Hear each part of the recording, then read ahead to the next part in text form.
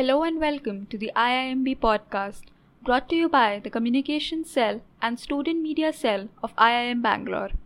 The new podcast series aims to become a platform to discuss the latest business, economic, management, and social issues that matter. The podcast will witness IIM Bangalore fraternity, including but not limited to the faculty members, students, and alumni, provide their insights and perspectives to the topics and issues that surround us.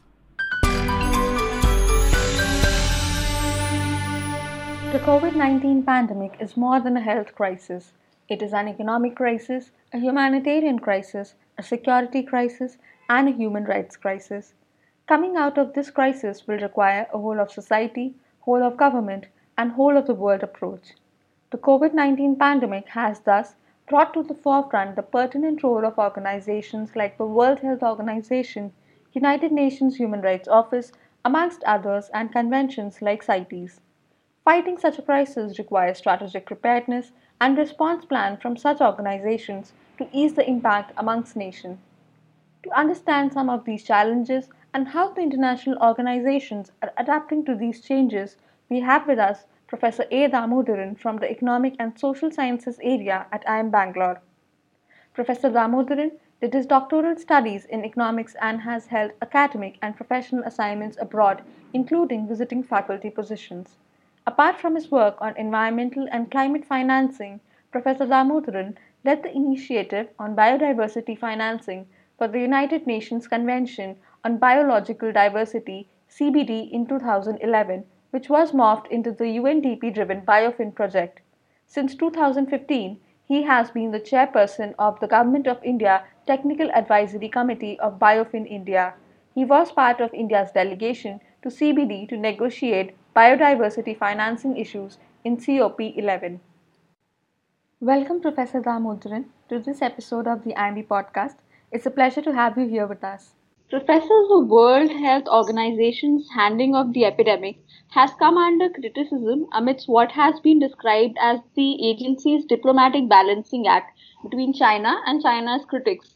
The WHO has also been criticized for not stating that the COVID-19 outbreak was a pandemic until significantly after it had already clearly become one. What steps could WHO have taken to prepare for the world better in the wake of COVID-19? My answer would be that WHO had failed to declare the pandemic in time. And that is probably also because, national reports from the country concerned had not come in that manner, in a proper manner. And you should also understand that WHO has a constraint of operating in its member countries if the member governments are not inclined to allow them to operate. So that is the first point that I would like to underline. The second point about WHO is, now not trying to be very charitable about them, but it's a fact that the organization handled Ebola well, it handled SARS well, and it could have handled Spanish flu also well if it was born in 1980. It was not born in 1980. It was part of the League of Nations. This is one of the oldest organizations of the United Nations, but it did not have the experience of handling the Spanish flu. So to that extent, its institutional memory notwithstanding, it would have been difficult for it to handle the next big thing to have happened 100 years later, that is COVID-19. Having said all this, I should say that WHO is not a program of the United Nations. It is a specialized agency of the United Nations. It has its own autonomy. It has its own governing system. And it has its own dedicated resources for carrying out its own programs, though those resources may not be adequate. So take WHO's mandate. It is meant for the highest possible level of health and safety for a world of teeming populations, right?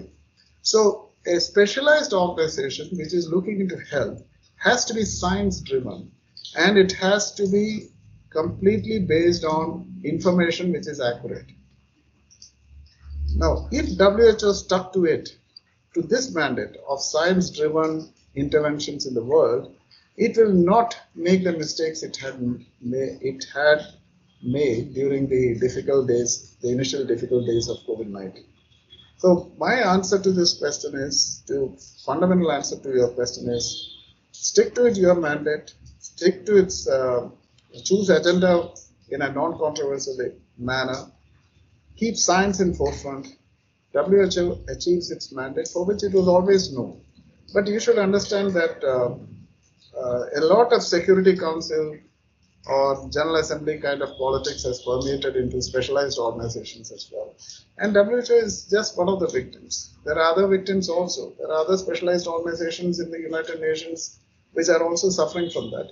But let us give credit to WHO for what good work it has done. But let it also be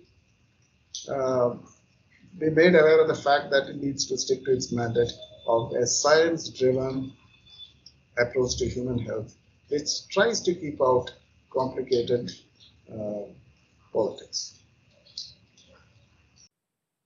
So, COVID-19 is a very good example of how one thing happening in one part of the world can directly affect everyone across the globe, which is behind the concept of global commons. Since COVID-19 pandemic has affected everyone world over, potential vaccines for COVID-19 should also be made available to all as good global commons. So, what strategy or strategies do you think should WHO adopt for reaching and distributing the vaccines amongst global humanity? And what role can organizations like the GAVI Alliance play in this regard? See, the COVID-19 pandemic has been a very unprecedented thing to happen in 100 years. Earlier it was not COVID-19, it was Spanish flu. It is also a form of influenza that happened at that time. And in those days, there was no question of a vaccine being discussed. The science had not advanced to the level that it has advanced today.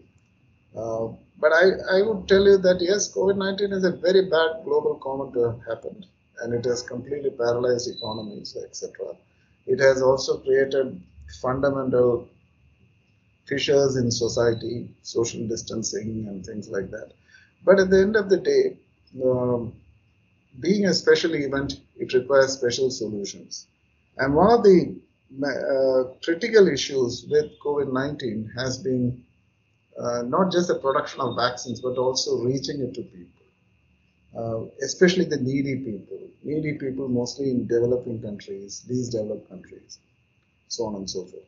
Now that is a very tough task for a United Nations organization to undertake.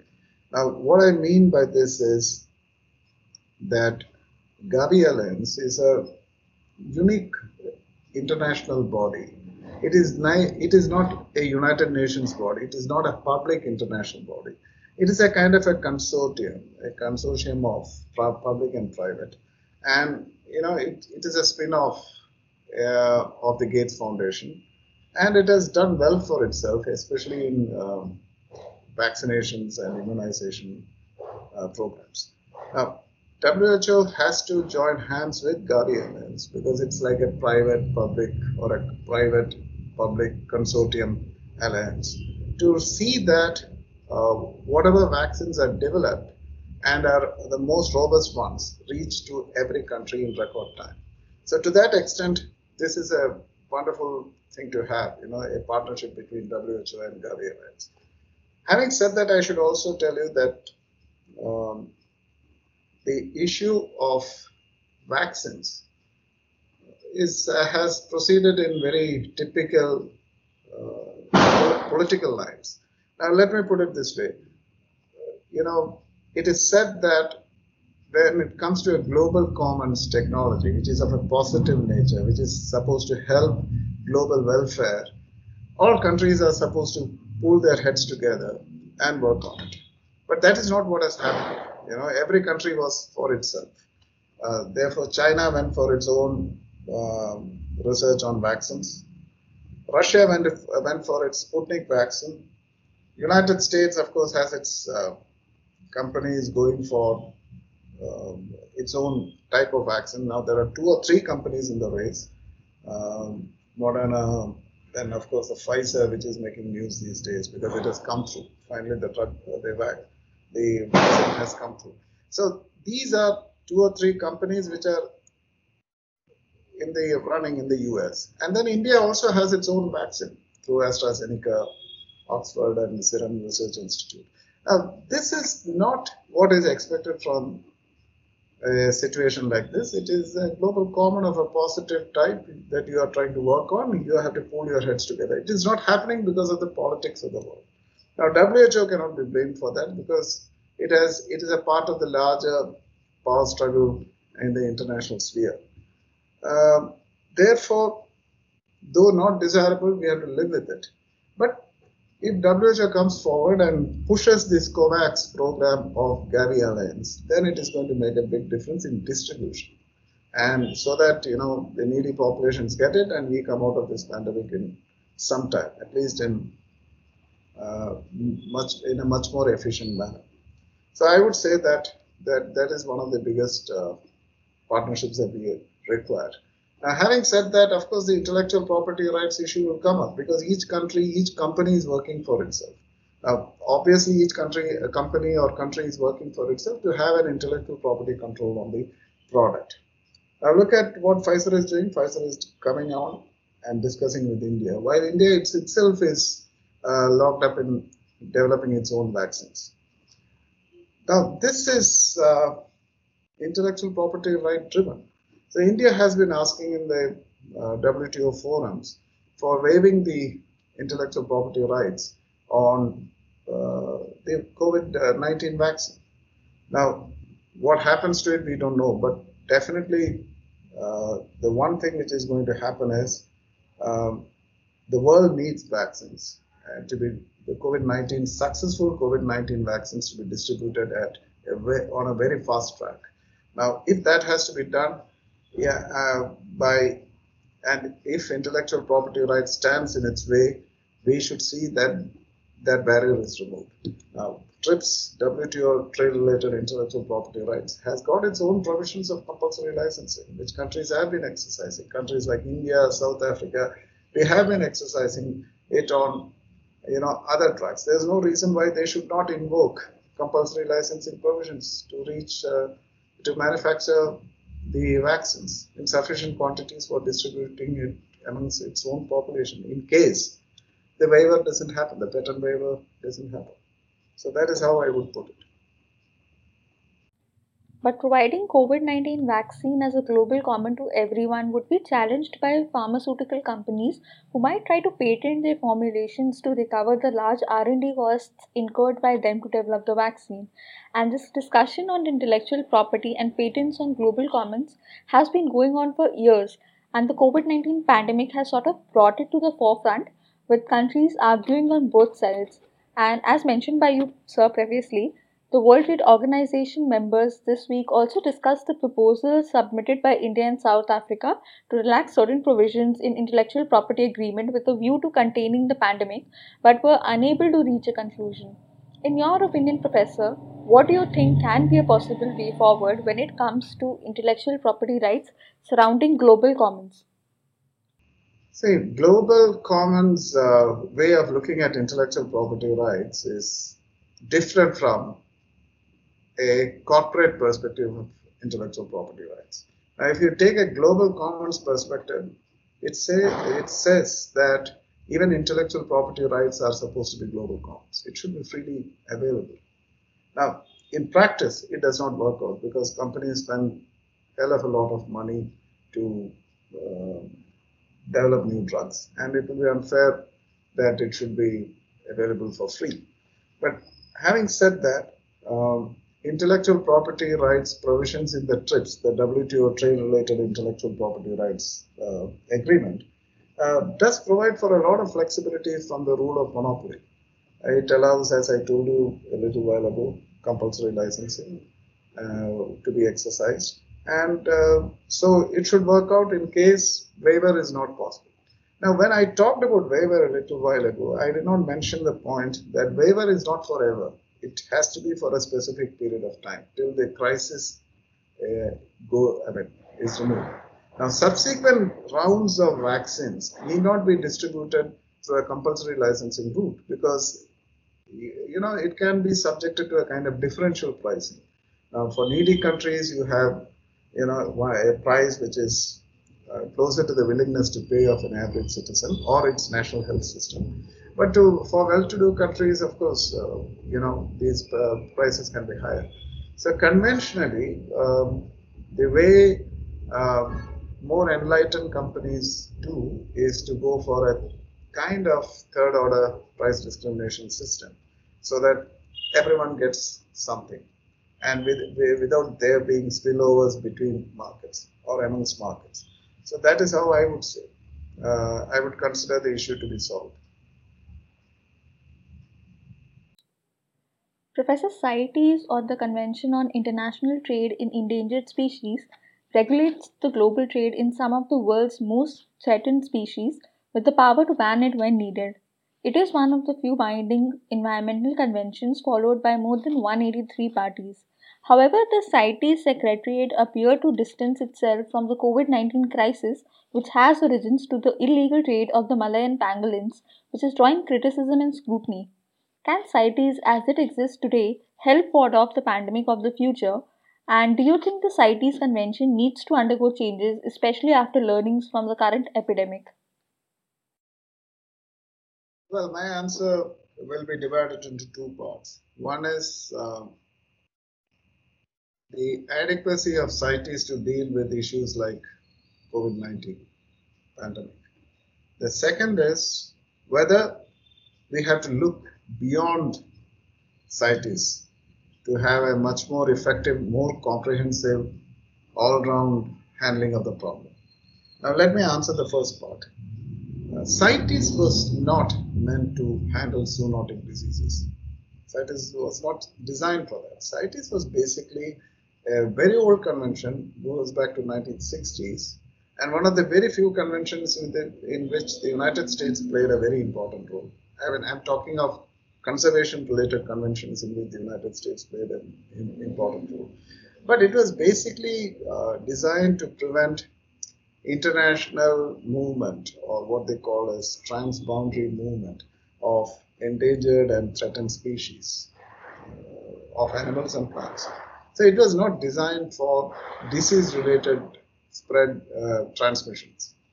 It was basically designed for this purpose: stop illicit or illegal movement of animal species and plant species across countries.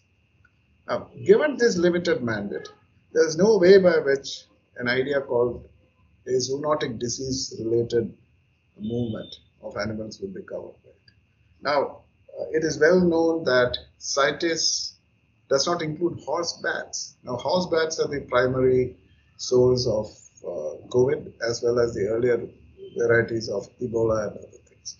But CITES does not cover that species. So it really requires an amendment to include such species, zoonotic species. So I would imagine that in the category of endangered and threatened species, which are the two big lists in the CITES convention, you could add a list of zoonotic prone species like horseshoe bats, pangolins, etc.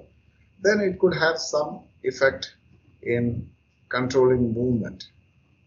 But as John Scanlon, who was a former Secretary General of CITES, one of the very erudite minds on international law, conservation law and regulations, he says that you need to supplement CITES with United Nations protocols on trafficking, on illegal trafficking of animals. Then it becomes a much more stronger system. But I would go a couple of steps more to say that it is not just enough for CITES or trafficking laws to plug the problem of pandemics in future, especially pandemics which arise from zoonotic diseases. But also take a look at the WTO agreement on sanitary and phytosanitary measures. Now, WTO sanitary and phytosanitary measures is also about plant, animal, and human health. Now, I am really surprised that this convention or this agreement does not get discussed in the context of COVID-19 and the zoonotic problems associated with it. Well, the WTO-SPS is a big agreement. It is mainly designed to prevent contamination, etc., arising from arising from movement of goods having a bearing on plant, animal, and human life across countries. Now, there is a provision which is an appendix which says that you should have a system of control, inspection, and an oversight of markets. Now, I fail to understand why we should not be including wet markets in different parts of the world, and why we are not bringing them in the ambit of the SPS agreement. If you do that, then you have a triple protection. You have CITES, you have trafficking laws, you also have SPS. And now let me go to the fourth leg of protection, which we can give to prevent the COVID-19s of the future, the biosafety protocol. Now, the biosafety protocol, which is referred to as Cartagena Protocol, it was signed in Cartagena many years ago, is a protocol of the Biodiversity Convention. Now, it says that we had to limit the movement of living modified organisms, or LMOs. Now, LMOs are defined as genetically engineered organisms, but I fail to understand why it can't be amended to also include naturally modified organisms, like viruses. Why I say that is, the COVID-19 disease came because of the virus jumping from bats, virus jumping interspecies wise. So it was in bats, from bats it went to pangolin, and from pangolin it went to human beings. Every time it jumped from one medium to the other, it had to undergo mutations. So now those mutations were induced because of extreme insanitary or conditions in wet markets. But if the LMOs, the convention of the Cartagena Protocol was amended to include them, then it would have been a much more, better control, better monitoring of such things from happening in future. Now, why I'm saying is that if the LMO was expanded to include the coronavirus as it got mutated, as it jumped from bats to pangolins to human beings, then there is a provision under the Cartagena Protocol to monitor them. Right now, there is no monitoring happening because this thing called coronavirus or viruses of the future do not get regulated in any manner. Now, there is a convention also which talks, a very old convention of 1920s, World War era, World War I era, which also talks about animal movements and control on animal movements and diseases coming from that. But that is only for domesticated animals. It is not for animals in the wild. So, in other words, I would triangulate the problem as not just of CITES, but also of trafficking laws, United Nations trafficking protocols, plus the SPS, the WTO SPS, and biosafety protocol. If we make these four of them much more efficient and enlarge the scope of these four conventions or agreements, then we can have a much better internationally strong legal system to prevent COVID-19 from happening in the future. Professor, the pandemic has exposed social injustices at a global scale, exacerbating intersecting and deep-rooted inequalities within countries and asymmetries among them. Poorer nations face collapsing trade, falling remittances, capital flight, and currency depreciation. How can the United Nations Human Rights Office and other international organizations address these inequalities, institutional weaknesses, and structural human rights violations that are coming to the forefront due to the COVID-19 pandemic? Well, my answer to this will be a little complex because we are talking of economic crisis, exchange rates, falling currencies, balance of payment disequilibrium. Now, these do not fall within the mandate of the United Nations. It falls in the mandate of International Monetary Fund. Now, that itself says something, which is of very fundamental purport. What it says is that the United Nations system of human rights does not include human rights problems that arise from macroeconomic crisis. So that is one of the biggest deficiencies. Now, how we solve that deficiency, I'm not very sure how we solve it, unless the IMF, which is the Bretton Woods institution, sits with United Nations, the top apex body of the United Nations to discuss this. I don't know whether it will happen in that manner. But let me tell you a couple of points. Yes, you are right that human rights record of the United Nations, as far as laws are concerned or declarations are concerned, is phenomenal. The UN Charter, which is a constitution of the United Nations, which came in 1945, was followed by United Nations Declaration on Human Rights in 1948, just 3 years after that.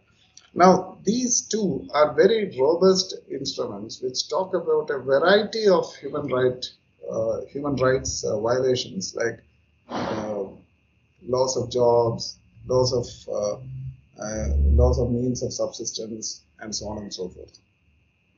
And if you look at it, very recently, maybe in 1980s or 1990s, we also had a special law on migrant worker protection.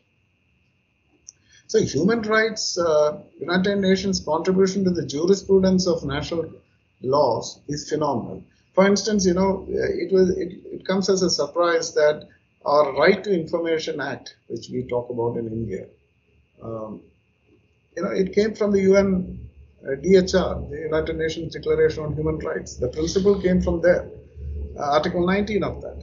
So a lot of countries have to get inspired by UN DHR, which is only a declaration. It does not have the force of a convention or a charter, to frame national legislations. And that is something which we should be insisting that should happen in different countries of the world. Now, that has not happened so far.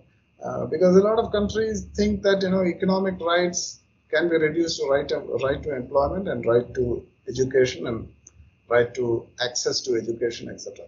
But they do not think that economic privations, though it is mentioned in the UNDHR that if somebody is economically deprived, that is also a violation of human rights. It does not find mention as a human right problem in national laws. So that is the biggest deficiency. So if countries take this COVID example and say that, we will consider all aspects of employment, livelihood, and other opportunities as a case of human rights violation, that will be it will be a fantastic thing to happen. But, countries would not like to get into that kind of a commitment. If they say that, economic deprivation or loss of jobs is a human right problem, then the burden of obligation on those countries to ensure that it is plugged will be much higher. So this is the deficiency of it. Now, how do we solve it? Well, I would say that IMF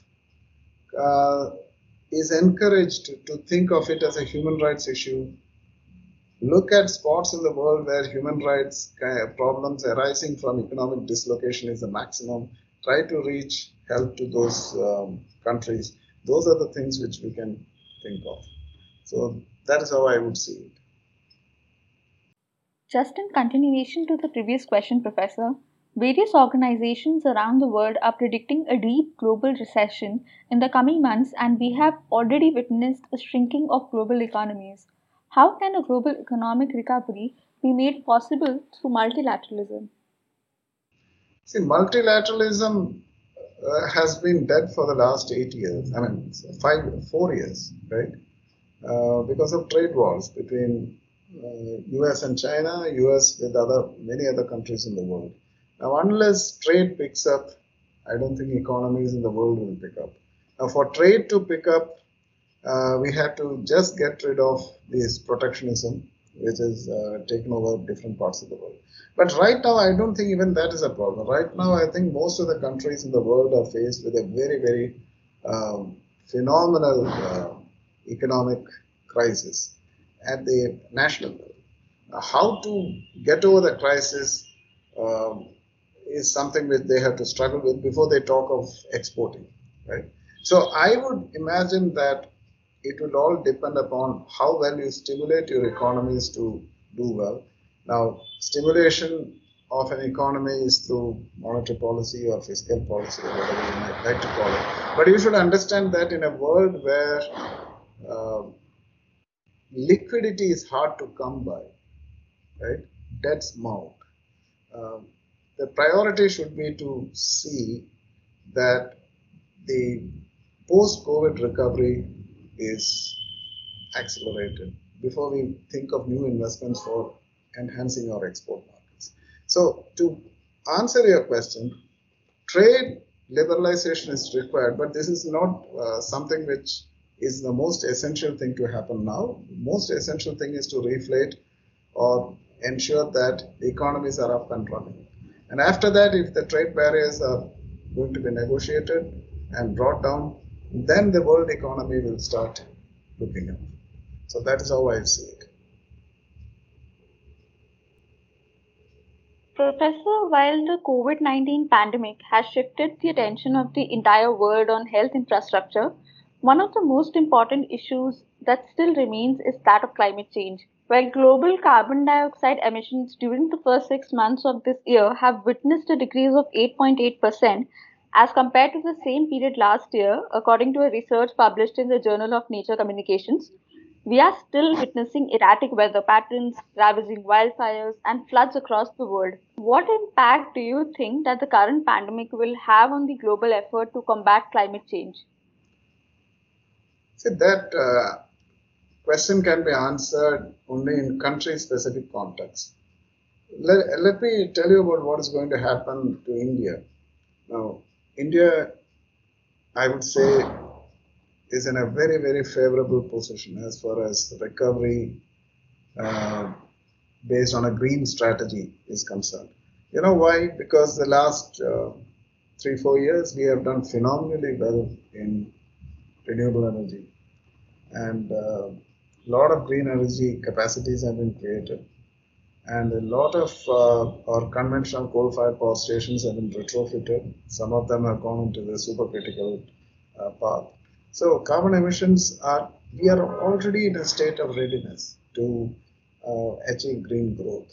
The problem was that we had other problems in the economy, like the crisis that crept in after 2016 because of the conventional systems and the methods by which the economy was growing was disturbed, and those things are there. But at the end of the day, our investments on green energy has been keeping very steady growth, and therefore, if at all we recover in the next 3 or 4 months, we will be much greener than what we were before we went into the pandemic induced recession. So take the case of China. Now, China is also very much into renewable energy because they are selling solar panels all across the world. They are selling solar panels to India, they are selling solar panels to US, they are selling it to African countries. But their own record on renewable energy generation is a little slow as compared to India. Now, the Indian story is not getting highlighted much, which I am surprised that it is not so. But definitely, when we recover, we'll be greener than what we were before. So it all depends on how well we green our recovery strategy. India is eminently suitable to do that. China may get into that act a little while, but Europe, they're talking about a green stimulus plan, they have a green recovery plan, but at the end of the day, the reliance on coal is so phenomenal that you cannot expect them to switch so easily as perhaps India could. So that is how I see it. Now the carbon dioxide emissions, yes, it came down. It has come down. But if you are having a stimulus plan based on a low carbon energies technologies, then we'll ensure that our emissions do not drastically rise in the recovery period. Now, the conventional, the Framework Convention on Climate Change, the Paris Agreement particularly talks about all these things, but I think very few countries will be in a position to have their nationally determined contributions really up and running after COVID-19, barring a few countries like India. So that is how I would see it. At the Conference of Parties, the COP25 Climate Summit, which was held in Madrid in 2019, negotiators were unable to finalize the text for Article 6 of the Paris Climate Agreement. Article 6, which talks about the rules for carbon markets and other forms of international cooperation, is said to be the final piece that needs to be resolved. Professor, what impact would COVID-19 have on future negotiations, and what does this mean for the implementation of the Paris Agreement at the global scale? Well, I would say that Article 6, as it is existing in the Paris Agreement. I think the problem is about the rules of the game, how we should implement the provisions of Article 6 and how should we go about doing it. That is the issue. So Article 6 is there. I mean, it was part of the 2015 agreement itself. Now, yes, you are right that there was no agreement on the rules of the game to be played. That is still going on. Maybe in Glasgow next year they will resolve the issue. Hopefully it should get resolved. But let me come to what is Article 6. Article 6 is a broad brush statement of market and non-market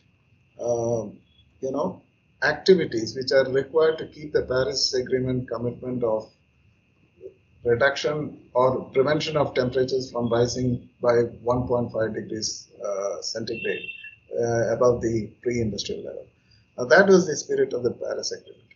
Now, Article 6 talks about all this. Article 6 also talks about, what do you call as, how to streamline the carbon markets. Now, for instance, Article 6.4, if I'm not mistaken, it talks about a new United Nations sponsored, international carbon market regulatory regime to prevent the current carbon markets getting truncated. Now, what I'm referring to is the European ETS, the emission trading system, is perhaps the only market which has worked well, reasonably well, not very well, but it has worked reasonably well. Now, that operates as a bucket. Then you have something happening in Switzerland, then you have something happening in Japan, but these are all lying in different compartments. Now, the effort in Article 6.4 is basically to create a logbook of all the efforts being done and the securities being sold, the securities being bought, the prices of the securities, and also to permit free flow of securities between these bucketed markets. That's not a bad idea at all, because this is something which has been affecting the carbon markets of the world. They all operate in small compartments. The volumes are not less. Therefore, price discovery does not tend to be very proper. So that way, the rules of the game have to come around these ideas, 6.2 and 6.4 of Article 6, which is about integrating the markets. Now, that is going to be a very important thing, but has to be very carefully negotiated, because we have this experience of clean development mechanisms, projects and permits which come from developing countries not being treated on par with the allowances in the European Union context. I mean, I'm talking of the past, I'm not talking of the present situation. So we have a lot of issues of differential pricing of securities, carbon securities and carbon permits. These require a lot more thinking and tough to ensure that the rules of the game work well. So that is the first point. But you should also understand that if you want a real agreement, it's not even about Article 6, it is about Article 9. Article 9, I think 3 and 4, subsections 3 and 4, is about financing them. So unless finance also flows involving both public and private sector, because public sector is going to be completely drained off because of the COVID-19 problem. But definitely private sector has to come in. And even private sector is also in a bad situation. But when the recovery happens, if these two come together and scale up the financing, then it is possible for a lot of carbon offset and carbon markets to function well. So what I'm trying to say is that if European Union companies have decided to invest in India, they need to have money to invest in India. They generate some good projects in renewable energy, or India or any country, Bangladesh or Bhutan or any country in the world. They generate securities and avoided emission permits, which could be traded. So unless the investments happen and finance happens, Article 6 will not be completely successful. And unless finance happens, you can't even have a proper finalization of the rules of trading. So that is what I mean. So we have to, next year in Glasgow, we have to think of trying to interlink Article 6 with Article 9 and see whether it is possible to gain traction on this issue, the complex issue of laying down the rules of the game as far as trading is concerned. The finance cannot be separated from trading. Both are important. Trading is market-based, finance is non-market-based. Unless these two combine, which is again the spirit of Article 6, there is no way by which we will get an outcome in Glasgow. So I think that should be the effort. Put financing, allow financing to go with carbon markets, then we may achieve something. And now that the Biden presidency looks like a reality, and US comes back to Paris Agreement, then it will mean better news because the carbon market will substantially get enlarged. So that is also a positive news, and maybe we get an agreement faster than we think. But it all depends upon the US Congress, getting in and supporting India with the US initiative to get back to Paris Agreement. So all this is there, but I would say that Article 6 and 9 should be read together, negotiated together in the context of this, the rules of the game. Then we get some results. Professor, we see that countries participating in international negotiations adopt the mantra of you try to get what you want. If you can't get what you want, you make sure no one else gets what they want. Negotiations are also about building personal connections with other parties and trying to convince others to give and take. From your personal experience of representing India as a negotiator at the CBD and GEF forums, what challenges do you foresee coming from negotiations and interactions that are now happening virtually over video conferencing platforms? Well, my answer is very simple. Except the WHO's General Assembly or Participants Assembly, I don't know what is the exact term, I don't remember the term. Except that, because of COVID, they had to meet virtually and have very long discussions. Most of the other virtual meetings of importance have been postponed by a year. For instance, Glasgow was supposed to happen this November and December. Now it's going to happen next November or December. CBD, most of it has been, most of the substantive issues are being front-loaded to 2021. So virtual conferences are basically, it's just a show to say that the world spirits are still high. We still talk about business as usual, but I don't think even negotiators who are dreaming about the future, or the negotiating community which dreams about the future to create a new architecture, etc., they will be really entertaining hopes that they can achieve a breakthrough through virtual platforms. Now, I'll go back to the answer of my previous question. Article 6 and 9, if you want to negotiate, you can't obviously do it on a virtual platform. It requires a lot of consultation, now not through virtual media or through the virtual platform. Groups have to consult. It is very exhaustive. And sometimes a lot of it is withheld because you are not talking to a person directly. So I agree with you that virtual conferences cannot achieve the outcomes that you expect from a real life conference. Now the other issue is, yes, Copenhagen COP on climate change is a classic case where each country tried to do this. If I don't get anything, then I will ensure that others don't get. So Copenhagen was a classic case of a summit that failed on that count. But Copenhagen led to Paris 4 years later. Copenhagen led to Durban. From Durban, it went to Paris. So there was a ray of sunshine coming from the corners. Even when you were disagreeing and you were literally trying to pull each other, there is always a light at the end of the corner that one leads to.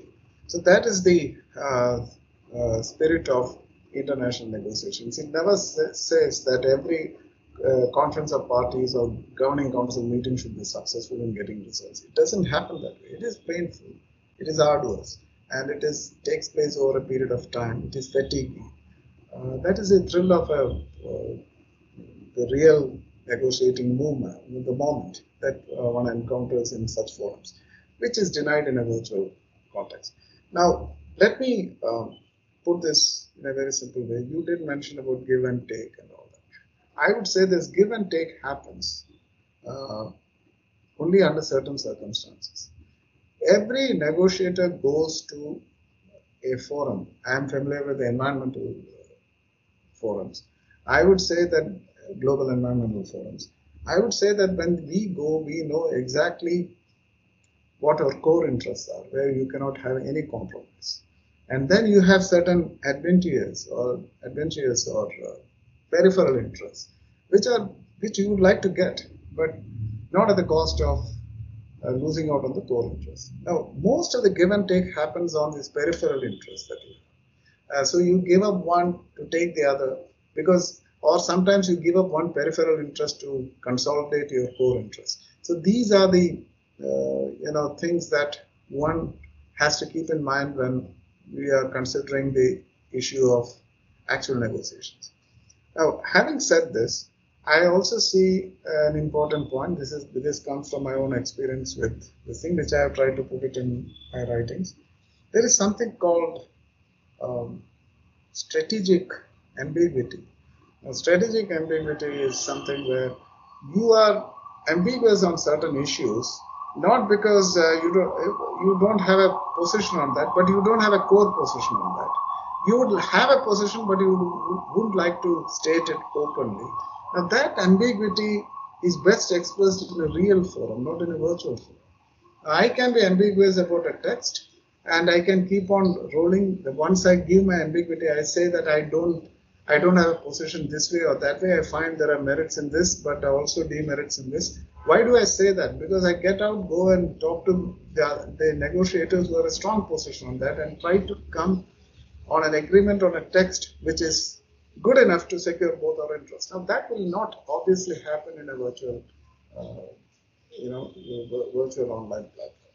So that is the first point. The second point is, even if virtual platforms are successful, because people come very well prepared, they talk to their allies through the virtual media much before the real conference happens. They have shared interests, they come with a very good understanding of issues. Yeah, your tactical advantage, I'm not talking about strategic advantage, I'm talking about the tactical advantage, which you get in a real forum, is still not there in a virtual forum. Even after you have a common position on common strategic position, you will still fail tactically. And without tactics, no international negotiation really succeeds. And the core or the hub of the tactical victory comes at the podium. I have myself experienced what happened when we had a tough round on a chairman's panel, or what you call a contact group, which I was a nodal point for that. I had to bring United States, Kenya, France, and other countries. In the United States was, of course, on biodiversity, was only an observer, but still it was an important player. They will observe and pass some remarks or the other. So bringing them together is a very tough thing. It requires a lot of tactics. It requires a lot of rewording, wording. This is not possible in a virtual space. So I would imagine that all the worthwhile conferences connected to global commons have been postponed. WHO had to meet, but there was no other way, because they were talking about something in which the world had got sunk. So they had to come out of it. But again, I don't think it's a typical assembly of the WHO that met this year under virtual conditions. So it was fairly acrimonious on China, US spat on who contributed to the pandemic and who did not.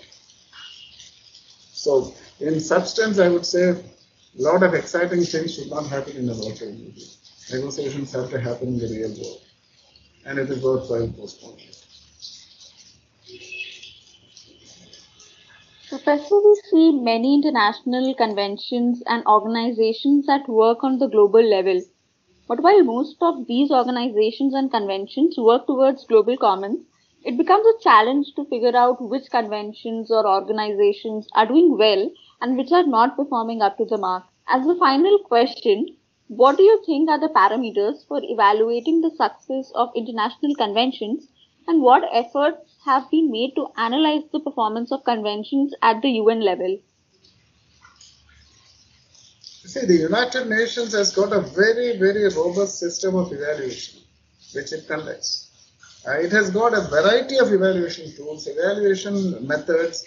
There are committees, there are systems, all in place to take stock of what has happened with a particular organization, whether it is a program or it's a specialized organization. They have a system, and they go through it very carefully. They do a very good job, and they have a system-wide approach also. For instance, I will tell you there is an organization which is called the Joint Inspection Unit. Now, this is like a terror. They will land up, they will pick up certain things, and they will completely, they submit the report to the UN Secretary General. And then the UN Secretary General tells the Convention Secretariat, this is what the Convention parties, and this is what is an assessment of your performance. It's very critical. It tends to be absolutely unsparing when it comes to talking about limitations. They are all there. But the problem is, yes, you have a point. The JIU is a dreaded body. It is like our Comptroller and Auditor General in C&AG in India. They are a dreaded body. They make you really work and make you very careful about every dollar that you spend. But having said that, the larger effectiveness of an organization has to be done differently. JIU, with all its effort and competence and all that, it has like an auditor approach. There's an auditor approaching a particular organization. Auditor sees it in a particular way. But from a larger perspective, a more eclectic perspective, I would say that UN organizations need to be evaluated in terms of their mission, their efficiency. Efficiency gets tested by JIU and others. Their effectiveness and their ramifications. This is my own framework, which I have proposed to you in the context of Biodiversity Convention and as well as other certain conventions. Even the UNESCO conventions, I have proposed this. This is, if you have this foursome approach of looking at an organization and evaluating it, then you get a comprehensive idea about which organization is better than the other. Now, what does this mean? I would say that we started off by talking about WHO's mandate. And what did I say was WHO's mandate? WHO's mandate was highest possible level of health or safety in the world. It is also, it has to be independent of action and recommendation. And it is about reaching proper resources to the people who are suffering from illness. Now, this is the mission. Now, mission, I'm not saying it is ignored, but it is something which is taken for granted in routine evaluations. So, if that is taken, if the mission was taken into account, the kind of critique that we are talking about WHO these days, when making about WHO's activities in the COVID-19 phase, it would not have risen at all. If you are just COVID-19 threw up the WHO's inefficiencies, but you should understand that it is all related to the mission. Why the WHO did not fulfill its character. So if routine evaluations don't take that into account, you lose half the spirit of your evaluation. But of course, as I told you, efficiency How did it spend the dollar? Was it transferred properly? Was it what was the transaction cost? Did that $1 that got sent to Zambia, did that money reach the villages, the village cooperatives? Yes, it reached. It was only about 10 cents less when it reached the villages. You can say the transaction cost was low, very efficient or not efficient, you can say. But most of the inspections are, audited reports are like that, efficiency factor. But effectiveness, what did it bring to the Zambian village? Zambian village, well, vaccination was not very successful, or you can say that it was 100% successful because people went about working more. That is the ramification part. I don't think organizations are evaluated with that level of intensity. If UN organizations were evaluated with that level of intensity, perhaps this UN system as a whole would have benefited.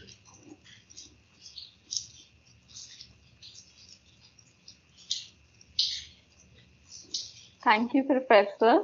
Those were some wonderful insights, and it was a pleasure having you here with us for the IIMB podcast. So that's it from the IIMB podcast today. We hope you enjoyed listening to it. Do send in your comments, feedbacks, and suggestions, and we will be happy to read them. Have a great day.